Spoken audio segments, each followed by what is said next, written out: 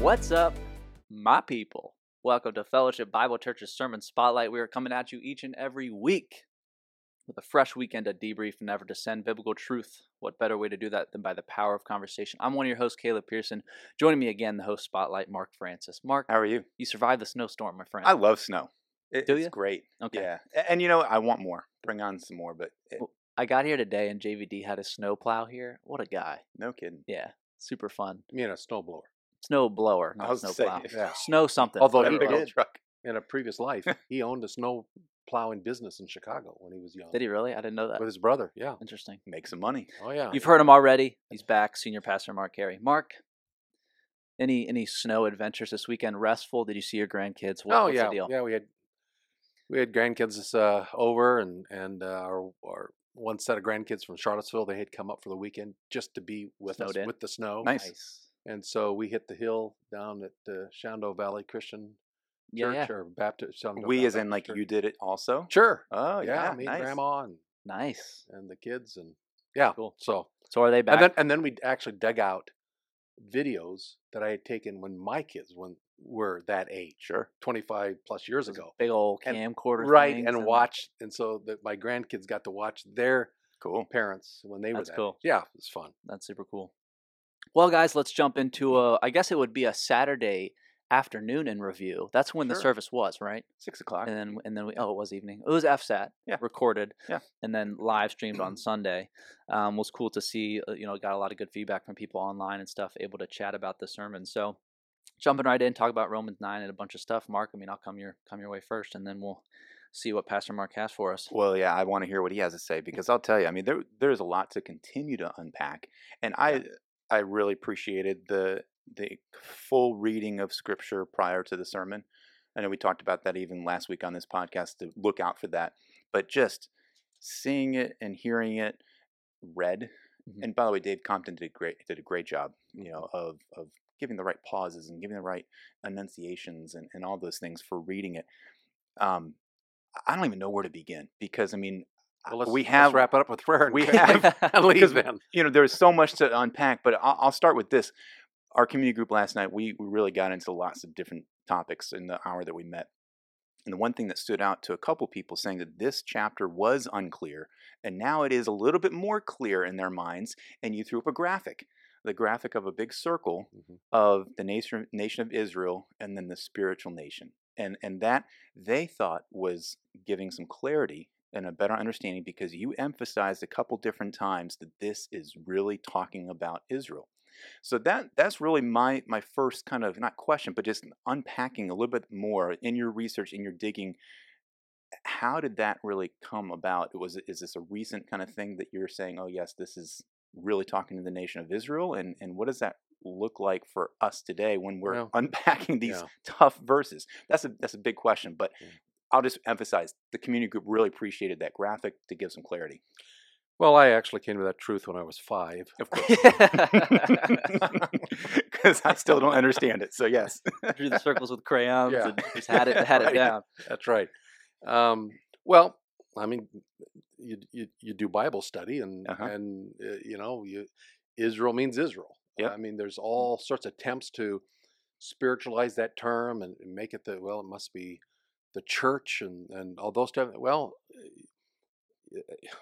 Israel means Israel, and so clearly Paul is talking about as he gets into chapter 9 his concern for his kinsmen, my brethren according to the flesh who are Israelites. I mean, so that sets the tone right off for these next 3 chapters, and of course it ends in chapter 11 with that idea as well that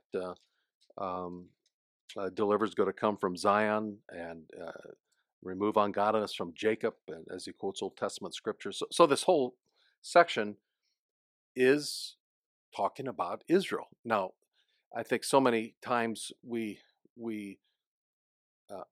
want to go beyond that, and there's a lot of commentaries that don't appreciate the Israel focus, and so they immediately jump to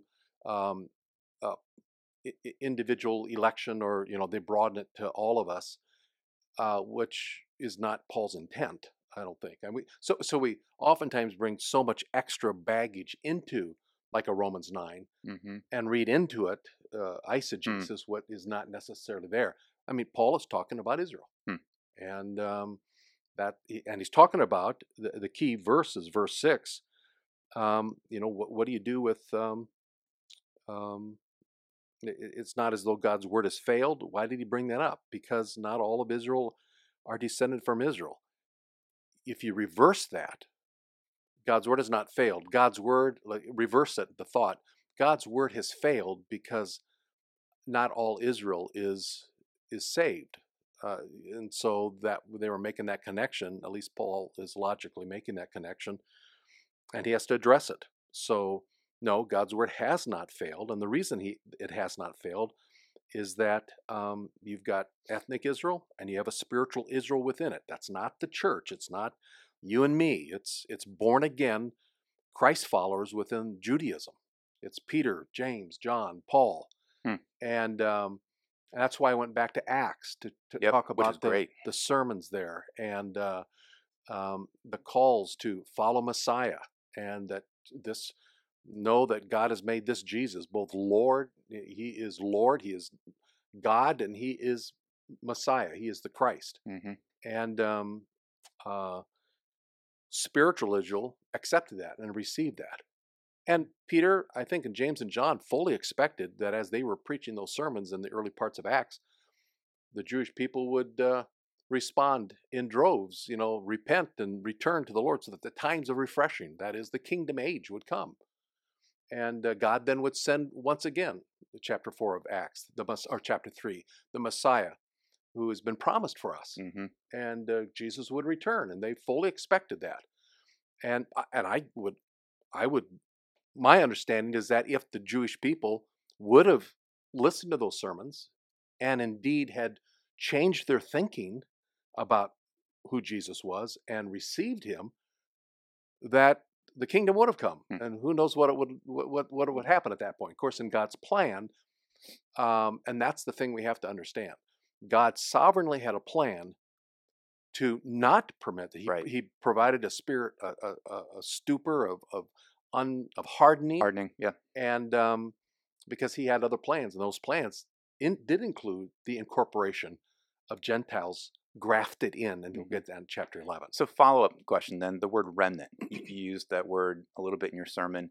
How does that word apply to this passage? And in Christian circles, that word remnant can mean, I think, a couple different things. I mean, future remnant, this remnant of Israel being kind of the spiritual nation of Israel.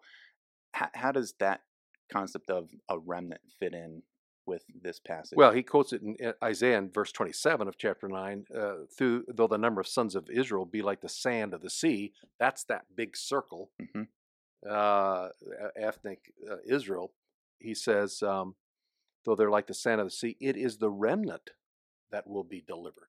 And that was that small circle, that spiritual circle. So what Paul is saying is God's word hasn't failed, because even the prophet Isaiah in the 8th century BC said that there was only going to be a small remnant. And then he comes back to that theme in chapter 10 and 11, and that was part of God's plan. At some point, eventually, all Israel will be saved. That's chapter 11, verse 25, 26. And so there will be a national restoration, and the times of refreshing that Peter talked about in his sermon will indeed happen. But at least for now, there's been a 2,000-year gap to all of that. And you look at, though there are Jewish people who do come to faith in Jesus as Messiah, Messianic Jews, it's very small in number. And that's that remnant theology, I think, that Paul is referring to. So it's the big circle, the sands of the seashore, or the small circle, the remnant, the spiritual Israel who have trusted Jesus as their Lord and Messiah. So we're going to have to wait until we get to chapter 11 to unpack that even more. Yeah, and actually I've invited Don Den Hartog in a couple of weeks to come back to FBC. I'll go down to Woodstock, Shenandoah, FBC Shenandoah. But Don's going to, I've asked him to put a broader perspective on this. I don't even want to get into it on this podcast. Let him but deal with it. let him. It's just, but that perspective of what Jeremiah 37 called the times of Jacob's trouble, and this wrath that Jesus spoke about that was coming, that was prefigured in 70 A.D. when the Gentiles came and destroyed, or Titus, the Roman emperor. But that simply prefigures a time that Jesus talked about that is yet to come, of great tribulation and the time of great wrath upon the earth. And so Don is going to unpack in a broad eschatological survey, kind of that what's called the 70th week of Daniel. Yeah. So so that'll put a lot of that into perspective, I think. You mentioned at the beginning of us diving into Romans 9, 10, 11, a lot of pastors might not even broach this topic. And even at the beginning of this podcast, we're talking about the importance of studying, and we're diving into these theological concepts. We're hitting buzzwords. Is that hard to put it into a congregational assembly sermon format? Because what we're going through is pretty like biblical training center type stuff. Of warranting level personal study. Well, you notice I did preach a little overtime last Saturday night, just a little. But it's very difficult. Yeah. It's extremely a learning center class, a teaching. You have an hour, whatever, and it's class. You take your a sermon you have to package differently, and you've got all sorts of different people there that you have to, and there's different knowledge levels. A passage like this, well, actually all of Romans has been extremely hard. Yeah. Extremely hard. And so you almost have to keep layering it. And that was what drove me to the decision to, Mark, you'll probably remember, I was thinking of only doing 6 through verse 13. Right. But what do you leave out? So it's funny you say that, because somebody in our community group last night had grabbed onto that and thought that was going to be where we're going, just 6 through 13. He said he read that passage a couple different times over the course of the week, then started doing some digging in an Old Testament and Jacob and Esau, and it's like, this doesn't make sense. This leaves me with more questions than answers.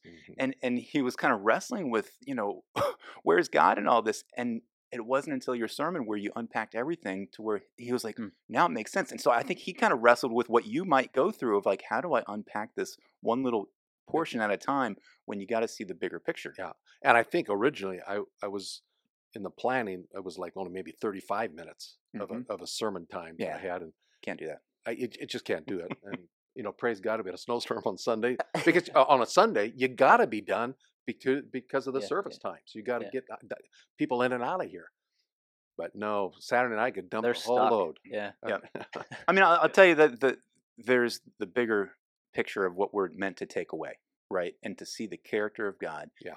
To be reminded of His sovereignty, and even what that means. And that's a whole level of unpacking.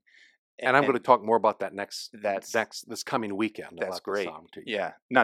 We can unpack it all right now too, but we'll wait for that until we get into it. But in our conversations of the community group last night, that was something that we wanted to wrestle with too. It's like, okay, so if that's an application that we're supposed to take home with us, what does that really look like? What does it mean for God to be sovereign?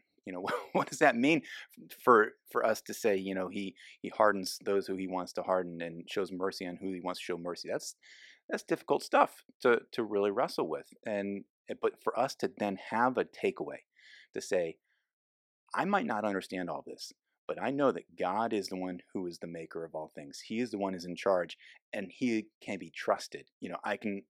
I'm the clay, if you want to even say that I'm the clay, but I'm just going to be here and have God's way with my life, and I will trust Him in these big picture questions and not get hung up on some of those details. I don't know, it seems simplistic, but no, but there are multiple views on these passages, and good godly people take different perspectives on these, and they'll see things in the text differently than maybe I will. But there are some, when you come down to it, non-negotiables, and I was trying to hit on the fact, which is what Paul hit on the fact, I think, is God's word has not failed. And you go through that chapter 9, all the Old Testament scriptures that he quoted. And I, at the end of my sermon, I kind of reviewed that, verse 7, verse 8, and verse 9, that he quotes Old Testament scriptures to drive home the point. Guess what? God's word did not fail. This is what God said was going to happen, and it happened. So we can, the application for us is, we can trust God's word. Now, we have to rightly handle it, but we can trust God's word. And whether we all agree on some of the finer points of these doctrinal issues, and I think what's fun about Fellowship Bible Church is that I know there's plenty of people out in the congregation who did not agree necessarily with some of the things I was saying, and I do you field any of those kind of questions at all? I mean, have people kind of come up and challenged you yet? No, they know better. No. Just glances across the room. Yeah, they take one look at me and says, something's he's vacant. It's why waste my time? That's good. I was going to say something. I lost my train of thought. You're not allowed to do that. Oh yeah, trusting God's word. And not solely trusting somebody else with God's word, because whatever the preacher's going to be talking about, whatever they're bringing out in Scripture, and this is something the church has done so well with me and their mentorship and discipleship of me, is you better be wrestling with this stuff. Like, you wrestle with Scripture. You understand what this. Don't sign up for here's John Avery's take, here's Mark Carey's take. Take God's take. We all want God's take and understanding of it. And so to see, and we've mentioned it before on the podcast, Romans 11, the glory of God and the reliance on God's word, that's something we can all do. Right. Which is so important. Now, you just had a class, a seminary class on hermeneutics, right, which is the science of interpretation, the principles that you use to interpret correctly or attempt to interpret correctly. And so, that's you got to overlay these scriptures with those those principles as you get into it. And I'll give you an example when it talks about his opening illustrations of Ishmael and Isaac, and then Jacob and Esau. Now, some interpreters will say this is an example that God will select some to for heaven and some to hell. So Ishmael ends up in hell, and Isaac ends up in heaven, or Jacob ends up in heaven, and Esau ends up in hell. Jacob I've loved, Esau I hated, and so God chooses one for heaven, one for hell. Guess what? That's not what the text says. Right. But those so people will overlay some theological preconceived notions into that. It's very possible Ishmael is an Old Testament saint. Same thing with Esau. They may have come to faith, because the text in this context, all they're saying is God chose Jacob for a particular purpose, and Esau, he didn't fulfill that purpose. And same thing with Isaac. God had a plan for Isaac, and it was for a purpose that had to do with the chosen seed, and he didn't choose Ishmael. Doesn't say anything about whether they went to heaven or hell. He's simply using this as an illustration, though, because there were Israelites, and that's his concern, that were headed for hell. And that's why Paul had such emotion at the beginning. I'm filled with grief, and unceasing grief and sorrow. Well, why would he say that if it was just some other issue that he was addressing in chapter 9? He's addressing the issue of some Israelites are going to be saved, and we'll talk about that a little more next week, I'm sure, saved from God's wrath, whether it was present wrath or this future coming wrath, and some weren't. At the end of chapter 9, verse 31, but Israel, pursuing a law of righteousness, did not arrive at that law. Why? Because they did not pursue it by faith, but as though it were by works. They stumbled over the stumbling stone. Is that essentially saying what you're just saying right there, that some of Israel not being saved in that sense? Right, and that brings another, again, Bible study, and you've got to apply principles of interpretation. That clearly is saying who's responsible for where they're going to end up in eternity. Well, they're responsible because they did not exercise faith. Well, but Paul, I thought you just said that God was responsible. The potter does with the clay. He hardens who he hardens. He has mercy on him. Well, yep, he does. So in this same passage, you have these two seemingly conflicting truths, and they're both correct. So we have to accept that. And So like you said, God's sovereignty, responsibility of man, all woven into the same yeah. passage. And right that's there. something that can be argued until the sun goes down. Oh, exactly. And I think what we do, and this is just how I've heard it, is we spiritually define something that should be defined grammatically. We come to the Bible and we're ready to eisegesis, spiritually impose. But we got to remember, like, this is God's word. It's written so we can understand it. Mhm. But because we do have a spiritual God, we crave spiritual growth. We want to over spiritualize some of these sentences. And it's like God wanted it to be read like that. Yeah. So it's just it's interesting. Yeah. And going back to his word, I mean, Right. we can look at his word and look at the promises he has made. Yeah. And reflect on those to be completely true, completely faithful. I think you mentioned a couple of them at the end of your sermon. Cast all your cares upon him. Yep. Or if you confess your sins, he's faithful and just to forgive us of all unrighteousness. I mean, you can go on and on of all the different things and of the promises that he's made to us that we can rest on and trust him in and say, yes, his word is true. His word is good for my life, and I can apply it. And I mean, you can go through scripture. I mean, how many promises are there? Yeah. I mean, But the question in all this, or what Paul is addressing, is if God had not fulfilled his purposes and plans as he stated it in the Old Testament, then you can't trust him today. And if you can't trust his word, you can't trust his character, and that's called into question in verse 14. What shall we say then? Is there injustice with God? No. Or in verse 20, on the contrary, or verse 19, you will say to me, why does he still find fault? I mean, there's something unfair with God. So you get into these passages and this teaching about God, and his ways are past finding out. I mean, let's accept that. But Paul has to wrestle with people are questioning the injustice with God, or isn't he being unfair? And the very, not only the word of God, but the very character of God was at stake. And it is kind of interesting. How did Paul handle it in verse 19? Why does he still find fault? Who resists his will? And verse 20, on the contrary, who are you, man, who answers back to God? I mean, that's like, well, that's not quite the answer, Paul, I would have liked. But, could you fill in a little more detail there? But under divine inspiration, he says, look, who are you, old man, to answer back to God? In other words, he just shuts the door to any question. But that's been shown throughout Scripture. I mean, that response of God, you look at Job and who are you? Yeah, that's right. Or there's some Psalm passages that, who are you? It's just, there's that aspect of God that is just so much bigger than us that he can just squash us like an ant anytime he wants. And he literally can say, who are you? Yeah.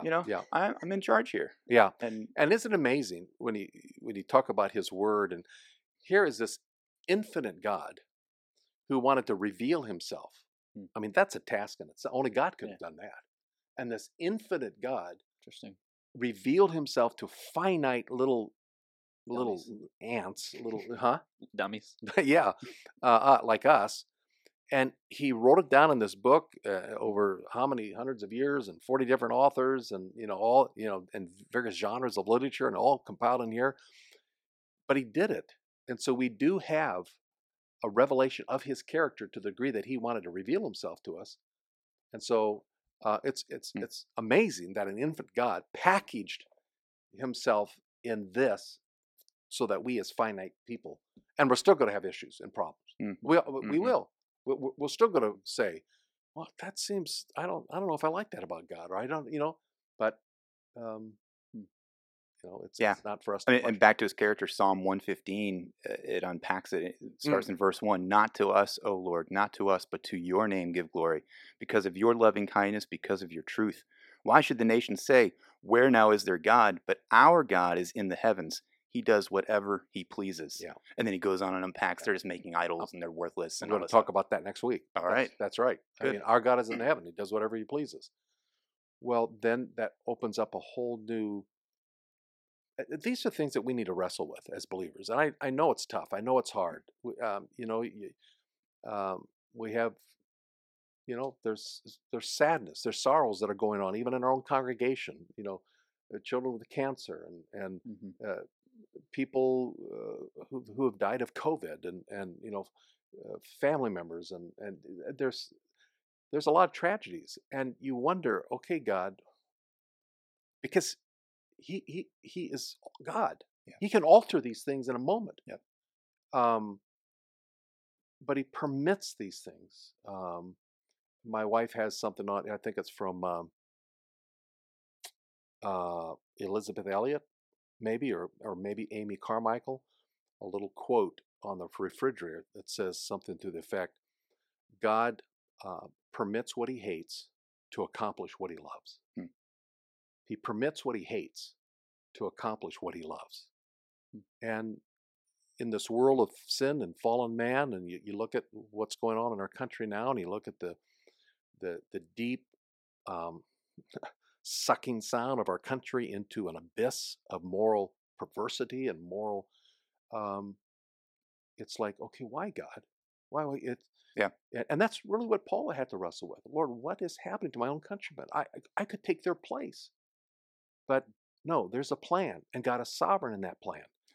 And we can be reminded of the biggest permission of all was the death of his son. Yeah. The giving up of his own. He who did not withhold, sparing of his own son, he's going to freely give us all That's things. Right. Who was delivered up by the predetermined Yes. plan and foreknowledge of God. And that, okay, yes, there's death. There's situations that we in our own little bubble world will think is horrible and awful. But from that grand scheme, God gave up his own son to die on the cross for us. Yeah. And that'll blow you away if you really bring it down to that.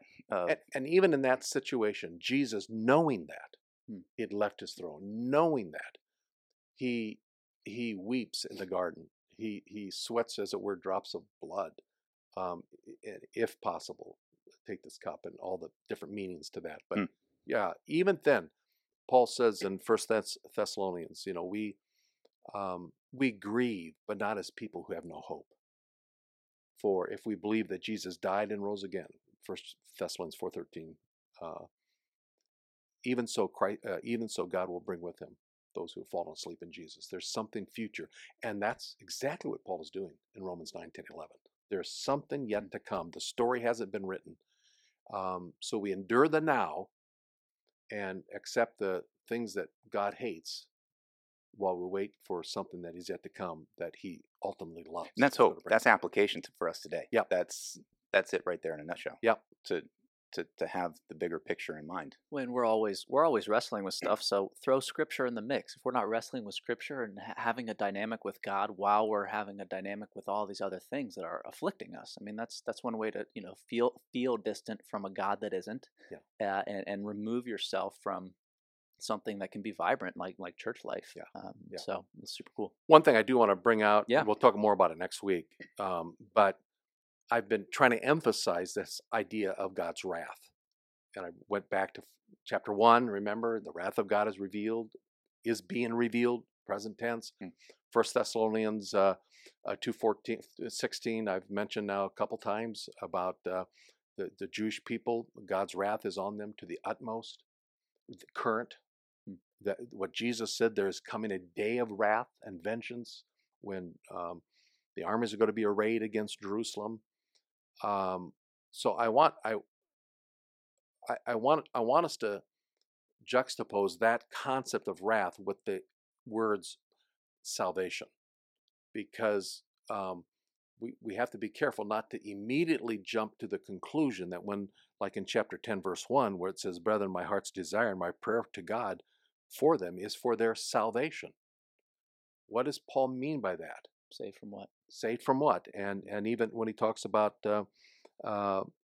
in verse 27, Isaiah cried out, though their numbers be like the sand of the sea, it is a remnant that will be saved, delivered. And so again, think that through if you're listening to this podcast, and we'll see that unpacked a little bit in the weeks to come. Cool. Mark, what do we need to let people know about before we get out of here?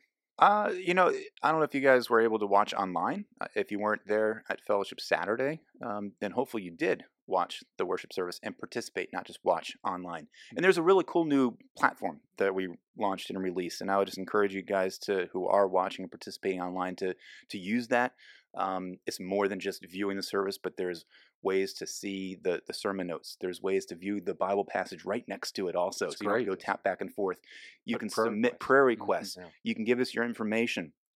There will be pastoral oversight each and every week, kind of responding if you have certain needs. So it's a much more robust online venue for worship that I think is going to be with us for a long time. So let me ask you, so can people still, because I did that too in the past, you go to the YouTube or you Oh, they're still Facebook. out there. But Yep. Because I did hear one or two people had some problems getting on some of those things. But are you encouraging us to go to our website and go to that particular? That would be the best platform? option, because I know there's some people who also like to see it on their big screen TV and stream it or go to Roku or things like that. And you can still do all of that with this online platform. We will still be posting on those other Okay. locations as well. But this is just going to be, it's a seamless, smoother, Should help hopefully with less connectivity problems. less glitchy Yeah. issues that'll be Okay. that'll be going on. Pastor Mark was stuttering the whole time up there on the horn. Oh, well, that was probably for truth. For truth. Yeah, so those Yeah. platforms still. I just wanted to bring that up because it's encouraging to you don't want to be feeling when you're at home you're just in a bubble by yourself, Mhm. and you can engage with the congregation, feel like that you're a part of a church body when you're watching it live or you're watching it even on demand. You can still be looking at those posts and feel like, okay, yes, this is my church, instead of going anywhere else to watch a service. Mhm. And we want you to feel connected here. So Great. that's the biggest foremost thing to point out. Awesome. Cool. Thank you, guys. As a reminder to our listeners, viewers, you can find us on YouTube, podcast services all over the place. Just Google Sermon Spotlight. We pop right up. Feel free to leave feedback, reviews, comments. You can always reach us also at fbcva.life/sermon spotlight. The fact of the matter, everybody, is that sermons are not meant to just take an hour, but rather transform a lifetime. Until next week, much love. God bless.